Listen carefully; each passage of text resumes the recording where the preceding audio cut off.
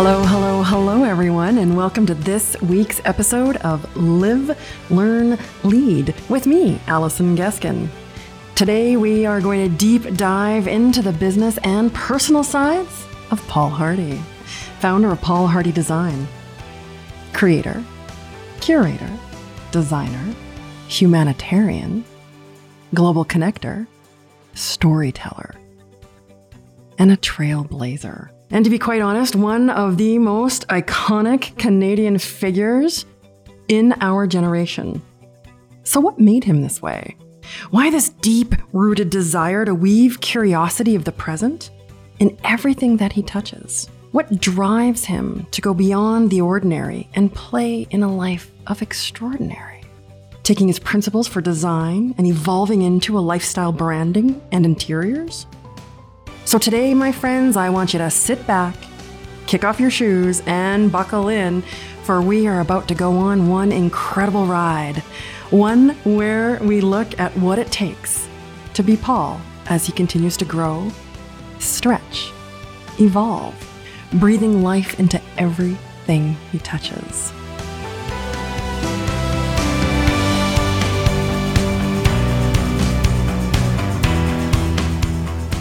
Welcome. Thank you. That was very humbling to hear. And also challenging for me to try to live up to, anyway. It's the truth. That's how I see it. Wow, thank you. That's how I see you. So, where were you born? I was born in Winnipeg, but I've lived most of my adult life in Calgary, so I've sort of been adopted by association. Did you ever think, when you were growing up in your teenage years, in those really like formative early years, that your life would be so incredibly rich and so diverse, and you would have this incredible playground to play in? Did you ever think that that would be your life? Well, I hope it doesn't sound conceited to say yes. No, of course it doesn't. Yeah, I never felt, no disrespect to Winnipeg, but I never felt rooted there. It was actually really fascinating to me, just as a complete aside. I went to my 25th reunion. Like high school reunion? Junior high. No. Yeah, and it was the craziest thing because so many people I went to school with live within a 3-block radius of where they grew up. Really? They hang out with the same people. Their kids go to the same school we went to. And to me, it felt like they were all caught in some sort of time warp. And I just couldn't believe that I had lived such a different life than them. And it's not that I feel like my life was more extraordinary. It's just different. It was just more, I thought, I wonder what, is it community that keeps them there, or, closer connection to family? I was kind of more fascinated by it. Did you ask them? Did you ask anyone? No, I didn't actually. I listened a lot to their stories, and that was sort of what I had concluded, is that they had, I think, deeper ties to, like, sort of living outside what they were familiar with. Yeah. So I always knew that I would leave. And I always knew that I wanted to be in design. It was a rare thing, I think. My mother tells me that when I was 3 years old, I used to pull on her pant leg and say, I want to sew, I want to sew. Really? And I had definitively decided by grade 6 that I was either going to go into fashion or interior design. And it was in grade 7 that I met my homeroom teacher, Irene Coaches, who I'm actually still friends with to this day. I love that. I love that about you, though. She actually came for my 10-year anniversary of my business and came to the show, and I was able to honor her at a brunch, which was really amazing. Aww. But when I was in grade 7, she had come from Europe. She had been teaching abroad, and I just thought she was the most amazing thing, because honestly, I don't think I've ever seen her wear the same outfit twice. I was like always astounded, wondering how big her closet must be. And she used to come to school as a homeroom teacher in Winnipeg in grade 7, wearing like these incredible LaCroix jackets with like pom-poms on them and, floor-length pleated skirts. And I don't know. It was fun. And she was the first person. She saw some of my fashion illustrations. That was the first year that I started doing in fashion. grade 7. Mm-hmm. Wow. Do you still have those? I don't know. Maybe my parents do in a box somewhere. I'm not Interesting. Sure. I didn't even really know about fashion until grade 6, actually, because my sister had gone and bought a Vogue magazine and tore out tear sheets and pinned them on a bulletin board in her room. And I remember going into her room and it was almost like, the celestials opened up or something. And it was like, oh, yeah, exactly. And I was enamored by the editorials. And so that was really what I think were the initial catalysts. And then... And always women's wear? Or was it just fashion in general? Primarily women's wear. Yeah. I mean, I always had a personal interest in fashion myself. I used to wear some pretty outrageous things to school, actually. I come from 4 generations of bankers and accountants, so I'm... I don't like using the term black sheep to the family, but I was definitely, like, my parents, I think, were a bit perplexed as to what to do with me. Fortunately, my mom had the good sense to bring me to my great aunts. And my great aunt was essentially like Martha Stewart 50 years before her time. Like, she knew how to do everything. And she taught me everything from learning to set a table, to quilting, to needlepoint, to embroidery. I used to go there on all of my days off, and she essentially taught me everything that I knew. And there's like these incredible stories. She was an amazing woman because her husband had passed away at a fairly young age, and she was left to raise 5 kids by herself. Wow. And I have this amazing photo of her wearing this tailored sort of Dior-looking suit, carrying architectural drawings under her arm with a brooch on her, diamond brooch on her lapel. And she's walking down Portage Avenue in Winnipeg. And she was just such a stylish person. But I used to hear these stories about how she became obsessed with pink. Like, remember the Audrey Hepburn movie where they sing about Think Pink or whatever? Well, she went and painted her entire house pink, including the piano and the telephone. No. And so they were making jokes all about the fact that she was so obsessed with that color at that time. But that was just the type of person she was. And so she really enjoyed life, didn't she? And probably lived it to the full, like squeezed everything she possibly could out of it. Yeah, she was just a remarkable person. And sadly, she developed dementia before she ever got to see the kind of fruits of her investment. So, but I definitely feel like she, was the mentor. Just, you've been surrounded by incredibly talented, creative. Yeah, I heard in high school, I remember a professor saying that time is your most valuable commodity because only you can choose to give it away. Yeah. That resonated with me so much. And it made me very mindful and intentional about how I was going to utilize my time. And so I remember my parents were like, well, go get a job at McDonald's or something. I was like, no, I'm not going to do that because I'm not interested in being a proprietor of a fast food chain. So I went and got a job working for Fabricland. That was my first job. Bet you that was like nirvana for you. You could touch everything, feel everything. Well, it was definitely like a hands-on learning experience. Pardon the pun. But it really taught me a lot about cloth and the hand of things and the feel of things and how to discern certain things being good versus not.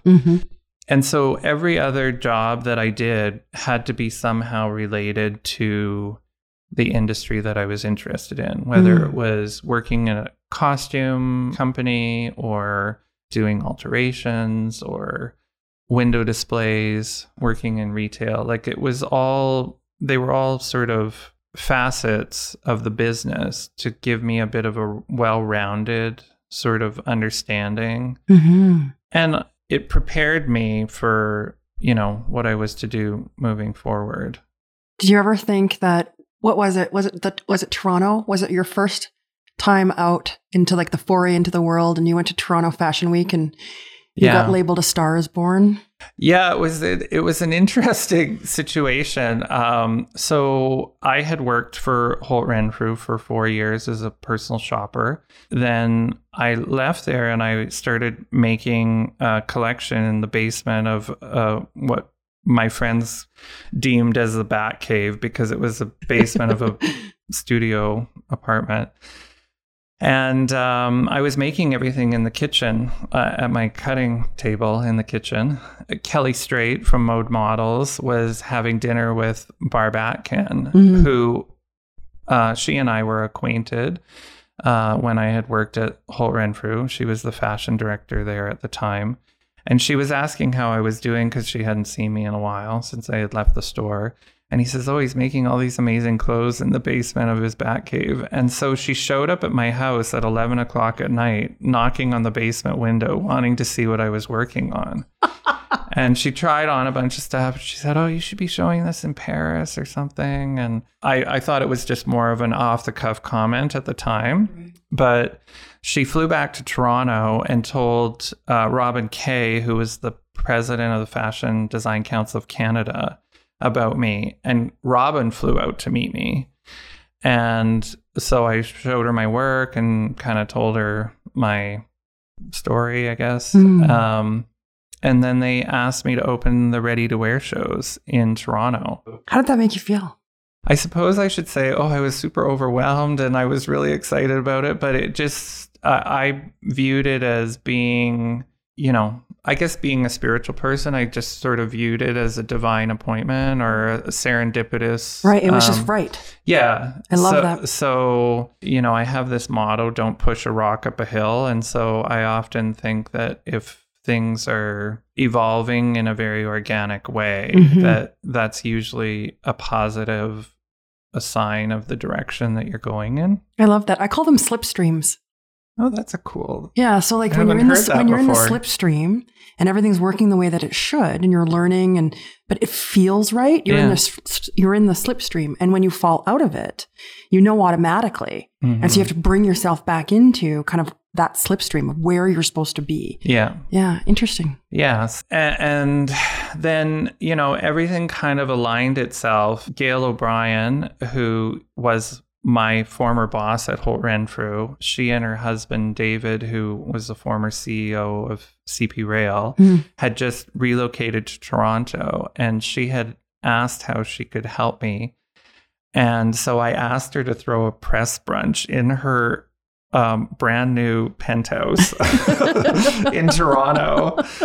She had just moved in 2 weeks before. I don't even think any of her friends had seen her house. And I don't think I could ever really articulate how much it meant to me, because she took it upon herself to call Holt Renfrew at that time. And they had just expanded and opened a cafe. It was the first time it had opened, and they were serving tartines, which was like the it sort of thing. And she had the chef come from Holt Renfrew and do this whole brunch for like 60 press people. Good Lord. In her new home. And she allowed me to set up my collection in her bedroom so that it felt like a woman's dressing room. And it was just the most gracious thing. And then for the show, it was really interesting because I had met Jeannie Becker at Artrageous a couple years before when she had come to host it for ACAD. One of my clients here, who is originally from Redford, Saskatchewan, town of like 500 people, very fortuitously went to school with the then president of Elite Models in Canada. And so she called him and said, help him out. And she's never told me this, but I'm convinced in my mind that, she probably paid him without me knowing about it, like more than, because he only charged me like $100 a model. And I thought, how is that possible. So I'm pretty sure she like slipped him something. Anyway, he came to the fittings, which were in my friend's apartment. She had a warehouse loft across from Ryerson University, and that's where we did the fittings. And he came and saw the first collection. And I didn't ask him to do this. His name's Elmer Olson, but he went and he phoned every major editor and he said, if there's one show that you need to be at, this is the show. I just got goosebumps. And so he called Jeannie, and Jeannie showed up at my friend's condo, and I opened the door and I'm like, it's you. Or no, she said that to me. She goes, it's you. And I said, it's you. And she's like, I know you. And I said, I know you too. That was a kind of full circle moment, I think, for me, in a way. Jeannie was my, fashion television. Like for a kid on the prairies who comes from a banking family, not really having a lot of exposure to, culture and fashion in particular, she was the source.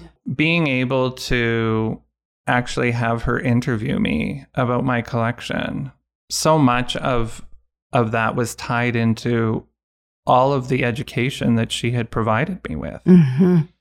So we had a good discussion. I went to do the show, and it was really funny because I didn't know how to get a shoe sponsor. So I thought, okay, well, I'll have the models wear bare feet.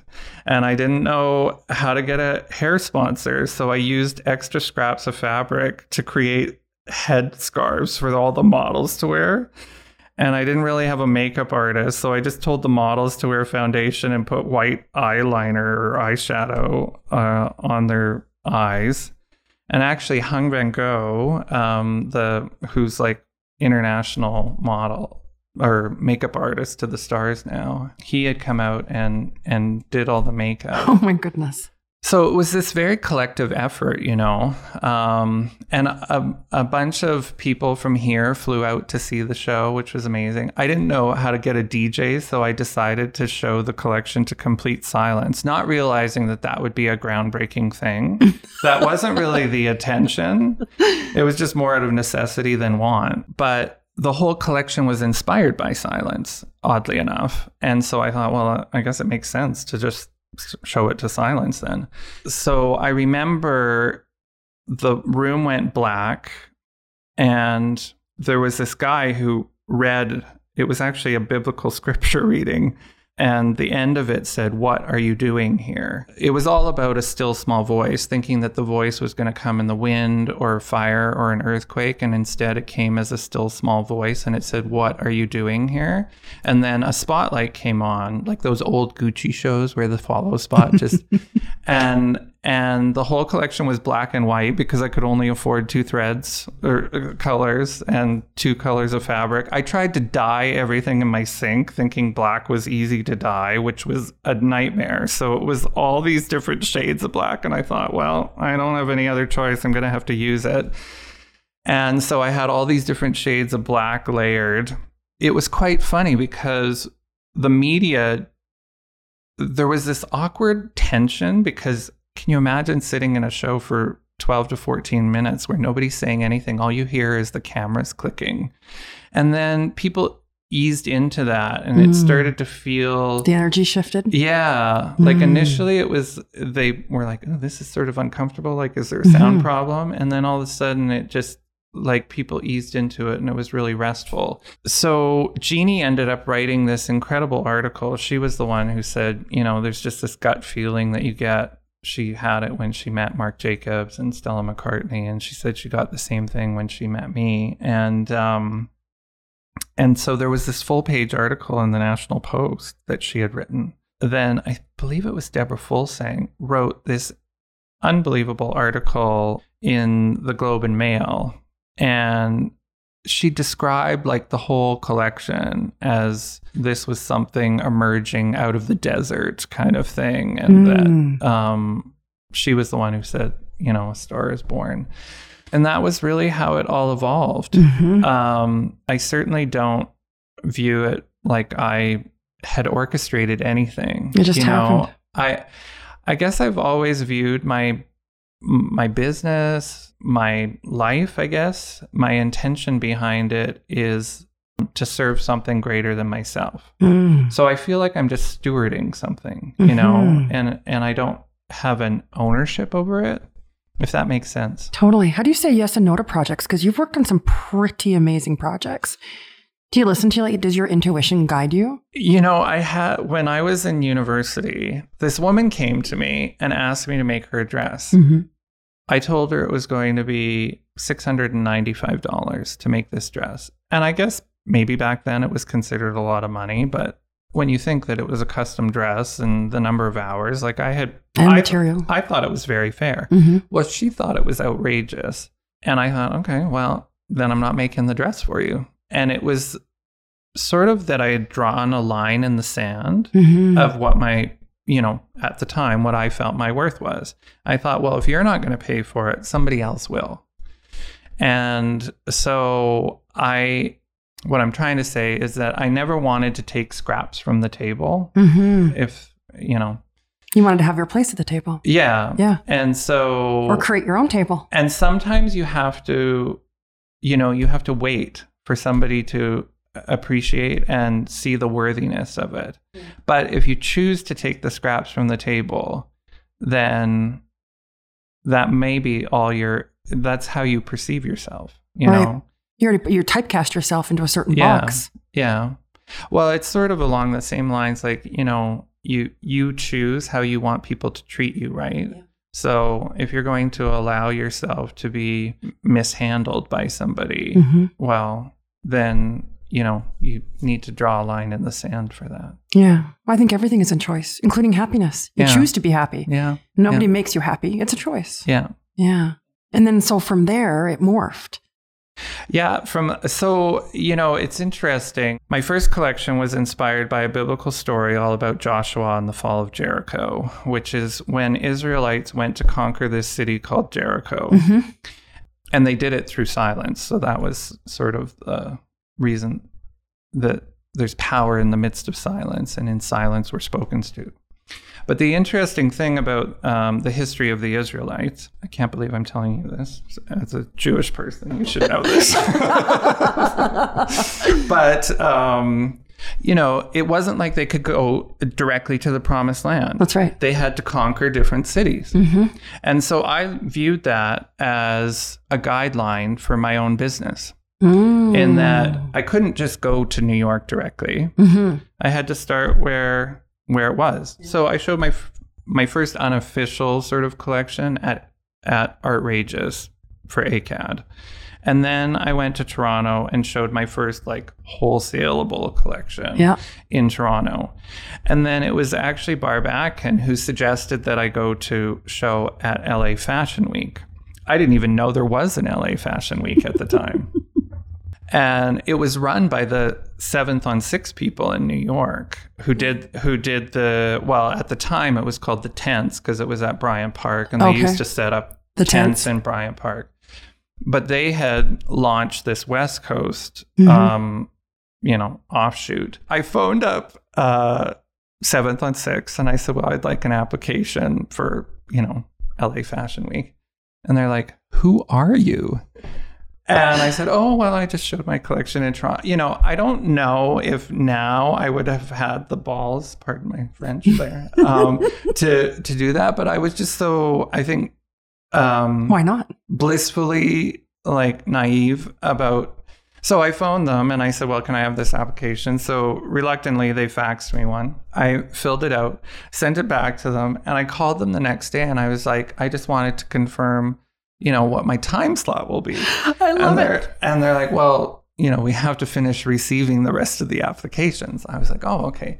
So a week went by and I called them again and they said, oh, you know, we're not ready to make a decision or something. So another week went by. So I phoned them again and they said, oh, didn't anyone call you? And I said, no. And she said, oh, well, we had so many people, you know, asking or submissions that you were shortlisted and we don't have a spot for you. I was like, I am not trying to hear that. I was like, and what are the chances of this changing? And she said, well, unless by some miracle, it's not going to change. And I remember saying to her, well, I believe in miracles, so maybe we'll be talking again. I literally said that to her. And I hung up the phone and I called a friend of mine. I said, I firmly believe that I am supposed to show at LA Fashion Week. And he said, well, if you believe that, then you have to walk in that belief. And I said, well, what does that mean?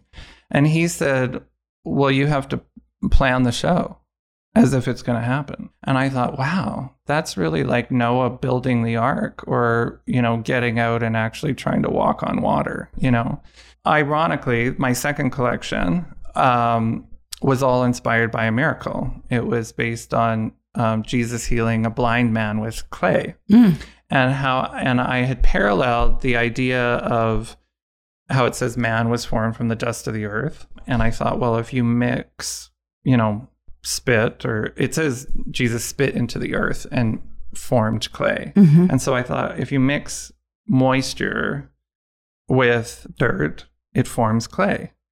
And so I started thinking, well, if man was formed out of the dust of the earth, then he was essentially using the same practice of how we were created.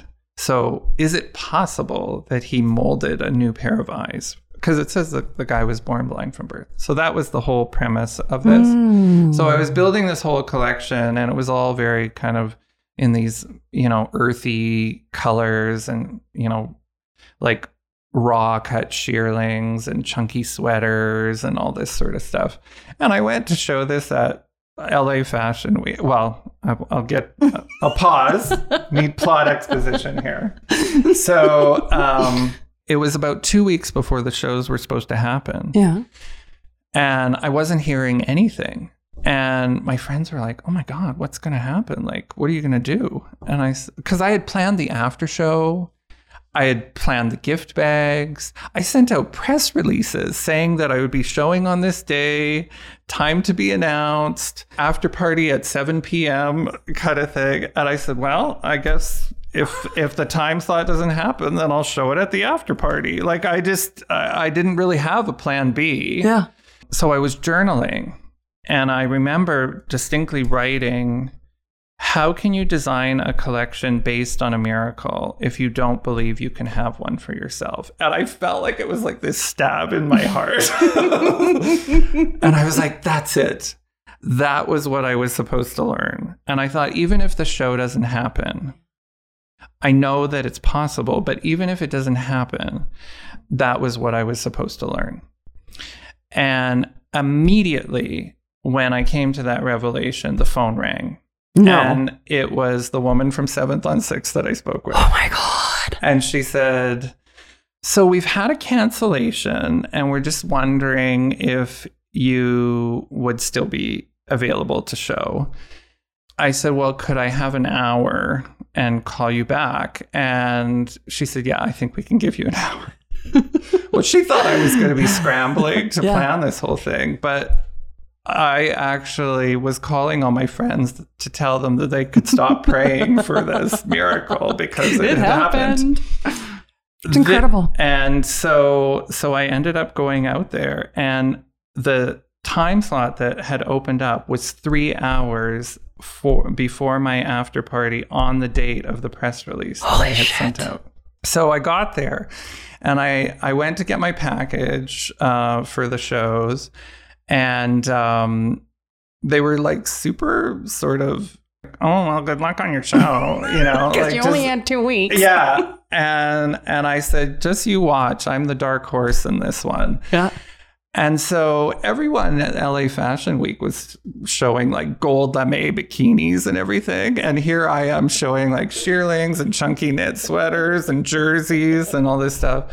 And I remember Rose Apodaca, who worked for Women's Wear Daily, wrote this like half-page article in Women's Wear Daily about my show and saying, finally, clothes that real women can wear. The vice president of Donna Karan Women's Wear, who I had met previously, called me up and she said, what is going on? Like, she said, you've created this buzz. People are wondering like who you are and where you came from and all this stuff. And So that was what opened the door for me to show at a New York Fashion Week the following season. And so then I went and showed Incredible. A few seasons in New York. Mm-hmm. I had not envisioned for myself in Winnipeg, to your earlier question. But I do remember very distinctly when I graduated from university, I didn't know what to do next. You know, I had graduated. I didn't know if I was to go work for someone or I ended up winning a bunch of industry awards as a student in my final year. And Sandra Patana, who's on Cityline, does those fashion segments on Cityline. She ended up emceeing one of the shows that I did with my thesis collection in university. And she wanted to buy some of it. And she ended up running into one of my classmates at MAC Cosmetics. And she had said, oh, I was at the show that my friend won. And she's like, oh my God, you know him? And she called me to buy a couple pieces from the collection. She went and took it upon herself to call Barb Atkin and Ian Hilton, who were both fashion directors at the time. Well, she arranged a meeting. This is before my career obviously ever started. I went to meet with them and they looked through my portfolio and they told me, get out of the country as fast as you can. They said, you know, we tell most students, oh, why do you need to leave Canada or whatever? But they said, you know, we really think that you have what it takes to do this on an international level. So I went to New York to look for a job, and Ian photocopied his entire address book and gave it to me the day before I went to New York. And so I started calling all these people from like Donna Karan and Calvin Klein and Jeffrey Bean. And I had all these meetings with these different designers. And Eleanor Lambert, who used to be the editor of Vogue magazine and was this like institution. Well, I phoned her up and it was such a cool, sorry, this is a bit backtracky, but it's kind of an interesting I love it. thing. So I phoned her up and I said, you know, I got your number from Ian Hilton. She said to me, well, are you a designer? And that was the first time anyone had ever asked me that question. Really? And I thought, well, yeah, I guess I am. Like, I had never even thought of myself that way before. She said, well, what's your aesthetic like? And at the time, I had been designing clothes that were sort of similar to like Oscar de la Renta and Jeffrey Bean. And those were the names that I thought were most closely aligned with my work. And she said, okay, you can meet those people. And I said, well, wouldn't you like to see my portfolio first? And she said, well, you wouldn't be calling me if you didn't have the goods. And so then it was just like such a huge like learning curve just through experience that way of recognizing, you know, things about yourself, needing somebody else to point them out to you and allow them to like actually germinate in your, you know, in your spirit, I guess. So I ended up meeting all these people. And then she called me up out of the blue and she said, well, I recommended you for the head design position of Natori. And she's like, do you know what that is? And I said, I have no idea. And she's like, well, you should. And you need to go meet with Kitty D'Alessio. Do you know who she is? And I'm like, no. And she goes, well, you should. And Kitty D'Alessio used to be the CEO of Chanel. Jesus. I was 23 at the time. I was wearing an Armani suit that I had bought at Value Village that was 2 sizes too big on me because it was the only thing I could afford. And the next thing I knew, I was sitting in Josie Natori's office being interviewed. And I remember it so distinctly. Her whole office was all burlwood. And she had these white orchids in every window. And she was wearing this white suit. And she had this leopard blouse with a starched sort of big bow coming off her neck. And she was like flipping through my portfolio, and she's like, oh, I don't know. And oh my goodness. She says, do you have any questions for me? And I said, yes, I'm wanting to know if you run your company with integrity, because I'm not interested in working for somebody who's not.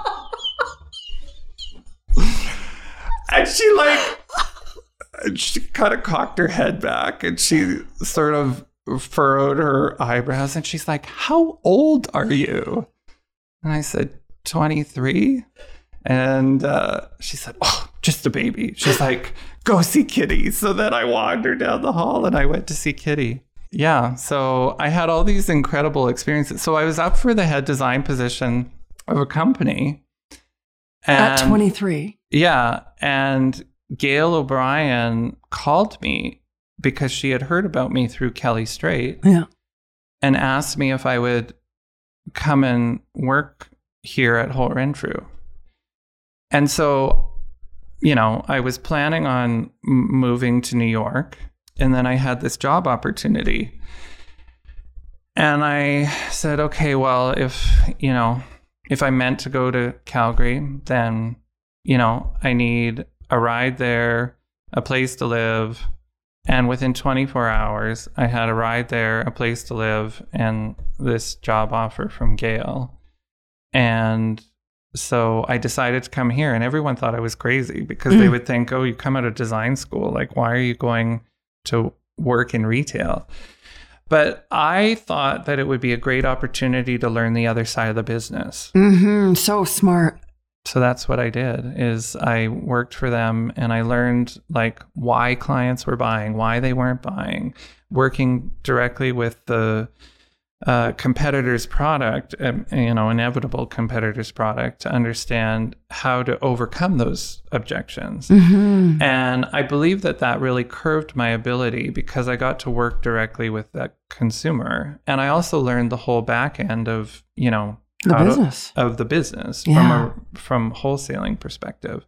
I remember talking with the head designer at Donna Karan, and he had told me that he thought it was the best decision I could have ever made, because he said most designers never take the opportunity to work directly with clients.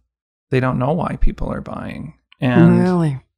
I think the greater purpose for me being in Calgary and choosing to be here and choosing to stay here, which has been an interesting journey. I never envisioned that I would start a fashion business living in Calgary. Mm-hmm. Or think it would be possible. Mm-hmm. I mean, that definitely had its obstacles. But one of the things that I often say to students is that you have to pick your priorities. And if your priority is, to be close to family, and your family lives, in a small town, well, you're never going to be an international designer, mm-hmm. So you need to figure out what your priorities are and allow those to lead your life. And so for me, I valued relationship. I valued the refuge that Calgary brought to me in the craziness of mm-hmm. the fashion world. Like I knew that if I existed in it, that it would be like an undertow, Right. And I always wanted to be quite grounded. Mm-hmm. So I managed to figure out a way. I mean, it obviously requires me to travel a lot, but I managed to figure out a way where I could be in the business, but not in the world of it. Right. And I remember Women's Wear Daily describing me as a fashion nomad, mm-hmm. saying that I fly in, I do these collections, and then I disappear for 6 months and nobody knows where I am. Because you're in Calgary. Because I'm in Calgary. And now with technology and I think there's more opportunity for people to live wherever they want, mm-hmm. because, when I first started, that wasn't really an option. Right. But now, you can pretty much do everything virtually. Mm-hmm. And, there's certain aspects that are a lot tougher for people wanting to go into the business now. It's a totally different industry than when I first started. Sure. Because most people never saw the collections until they were in magazines and then hit the stores. Mm-hmm. Now you can see it minutes afterwards mm-hmm. on Instagram or even live, It creates this hamster in a wheel effect where you need to have more content more often, like more collections, because it's all immediate gratification now. That's right. And it never used to be that way. No, it used to be, certainly life used to be elongated much more.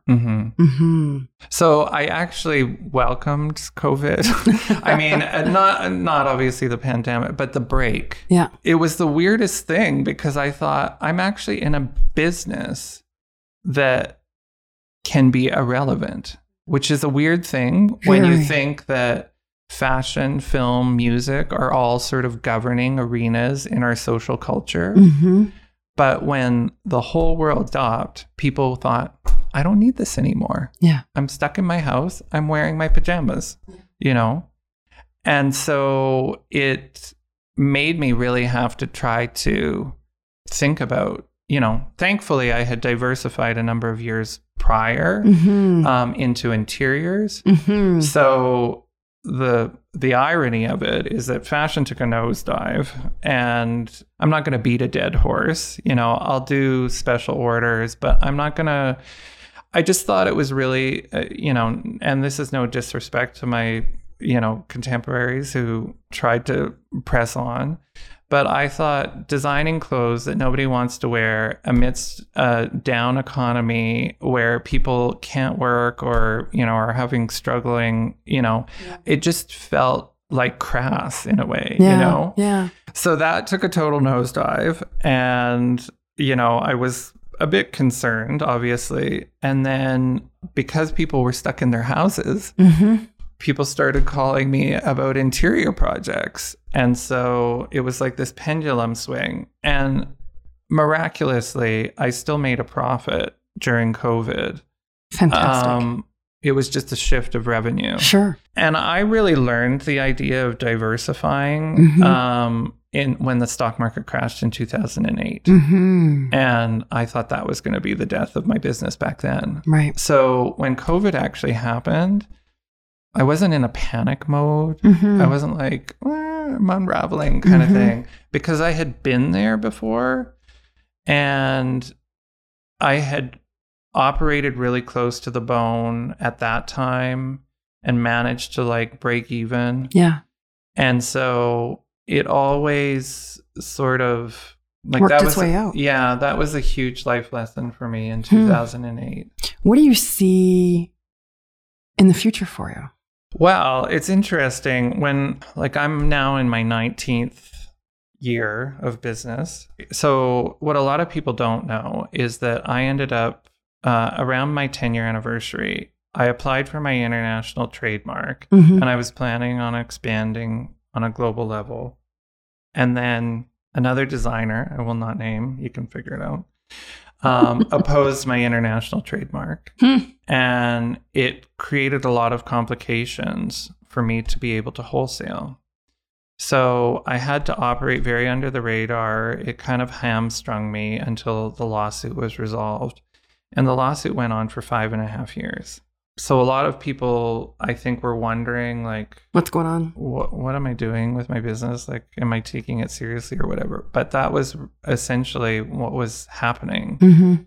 I had to figure out ways to adapt and to offset the losses of revenue from being able to wholesale. So I launched a different collection, my Shearling line, under a different brand name. And then I did all these other projects. I designed the costumes for the ballet. I did a merchandise thing with the Stampede. I did the curation with the Glenbow Museum. And all these different opportunities wouldn't have arisen had that not happened. So I looked at it, in retrospect, I look at it as a gift. Yeah. But it was an interruption to that path. But was it actually not an interruption, but was it guiding you onto the right path? I think it was guiding me onto the right one. Yeah. And it was actually what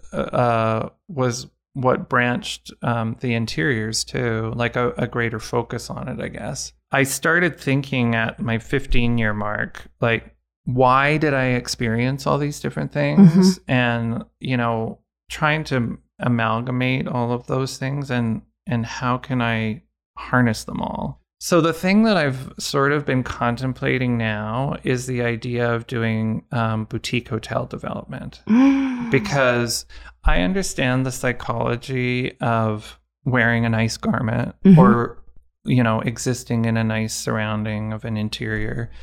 And I think boutique hotels are sort of the next level because it becomes an experiential thing. And you weave yourself into the cellular memories of people's lives. It's true. And I think there's something really profound about that. So to be able to sort of curate the boutique or work with, culinary people that I have relationships with to create the food and then the environment and the whole, I think narrating, the idea, that's the most stimulating thing for me, regardless of what the medium is. And that was one of the things that I took away from all the different experiences, is that regardless of what the medium is, I enjoy being a visual storyteller. Yeah. Being able to narrate something that resonates with people and it challenges them to think about their own lives differently, then I feel like I've actually done something.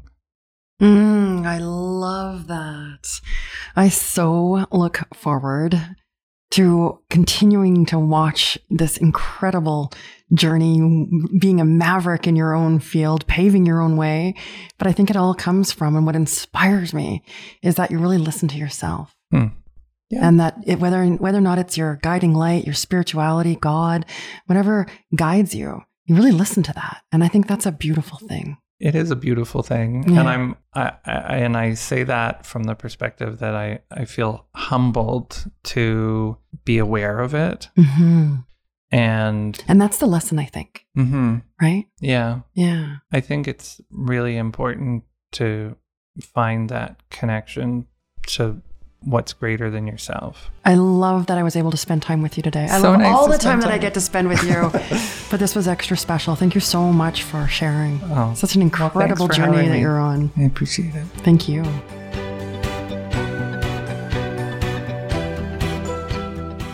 Thanks so much for listening to this week's episode of Live, Learn, Lead with me, Allison Geskin. Don't forget to hit subscribe or follow. And a great free way to support this podcast is to review and rate it. Always remember, my friends, that the most powerful thing you can be is you.